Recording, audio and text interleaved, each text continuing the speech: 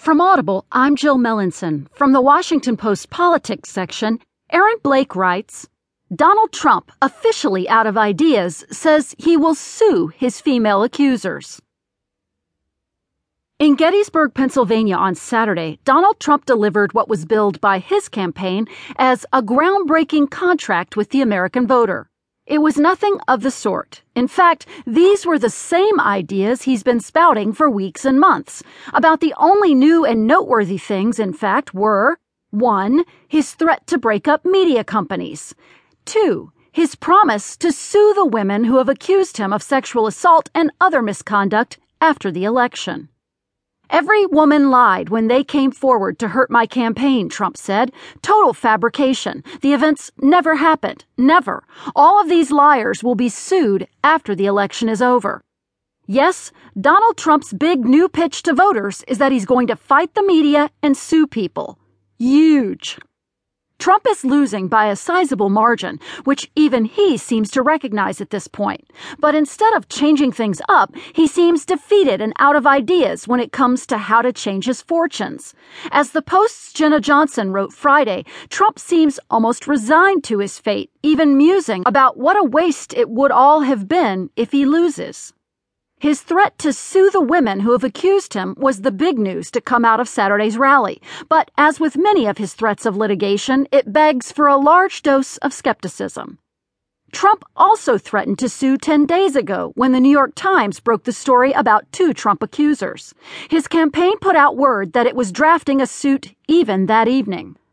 Apparently, those discussions are still ongoing because Trump hasn't filed the suit, even as the Times responded by puffing out its chest and essentially telling the campaign to bring it on. There is still no suit 10 days later.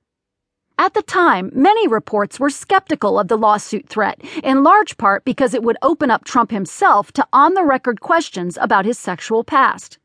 There is also the fact that, as Reuters reported, Trump has repeatedly threatened to sue newspapers over the past 3 decades, but he hasn't actually filed suit since 1984, a suit that was later dismissed. Trump's lawyer also suggested unrealized legal action could be coming when the New York Times reported in early October on Trump's previously secret 1995 tax return, which showed him claiming a $916 million loss that would allow him to avoid paying federal income taxes for years afterward. All of which is reason to be even more skeptical of his newly threatened lawsuit. Another reason to be skeptical is that he's threatening to sue the women after the election. While the Times threat was immediate and the lawsuit was supposedly imminent, Trump isn't even bothering with saying he'll file these suits quickly for some reason.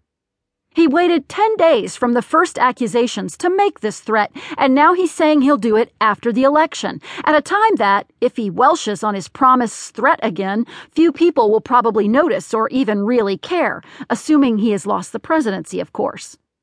The threat to break up media conglomerates is also new, but it's also actually sort of old. It unites 2 long-standing planks of his campaign: populism and hating the media. But again, Trump has already served notice on just how anti-media he is. Upping the rhetoric on that doesn't really bring any new voters into the fold. And also, he's, not going to break up the media companies. In the end, this is the same Trump we've seen since the primaries, running a campaign that appeals to the base and does nothing to expand from there. In recent weeks, while facing a torrent of unhelpful revelations, he has chosen to do the very same things that helped him win the GOP nomination, but made him the most unpopular presidential nominee in the process.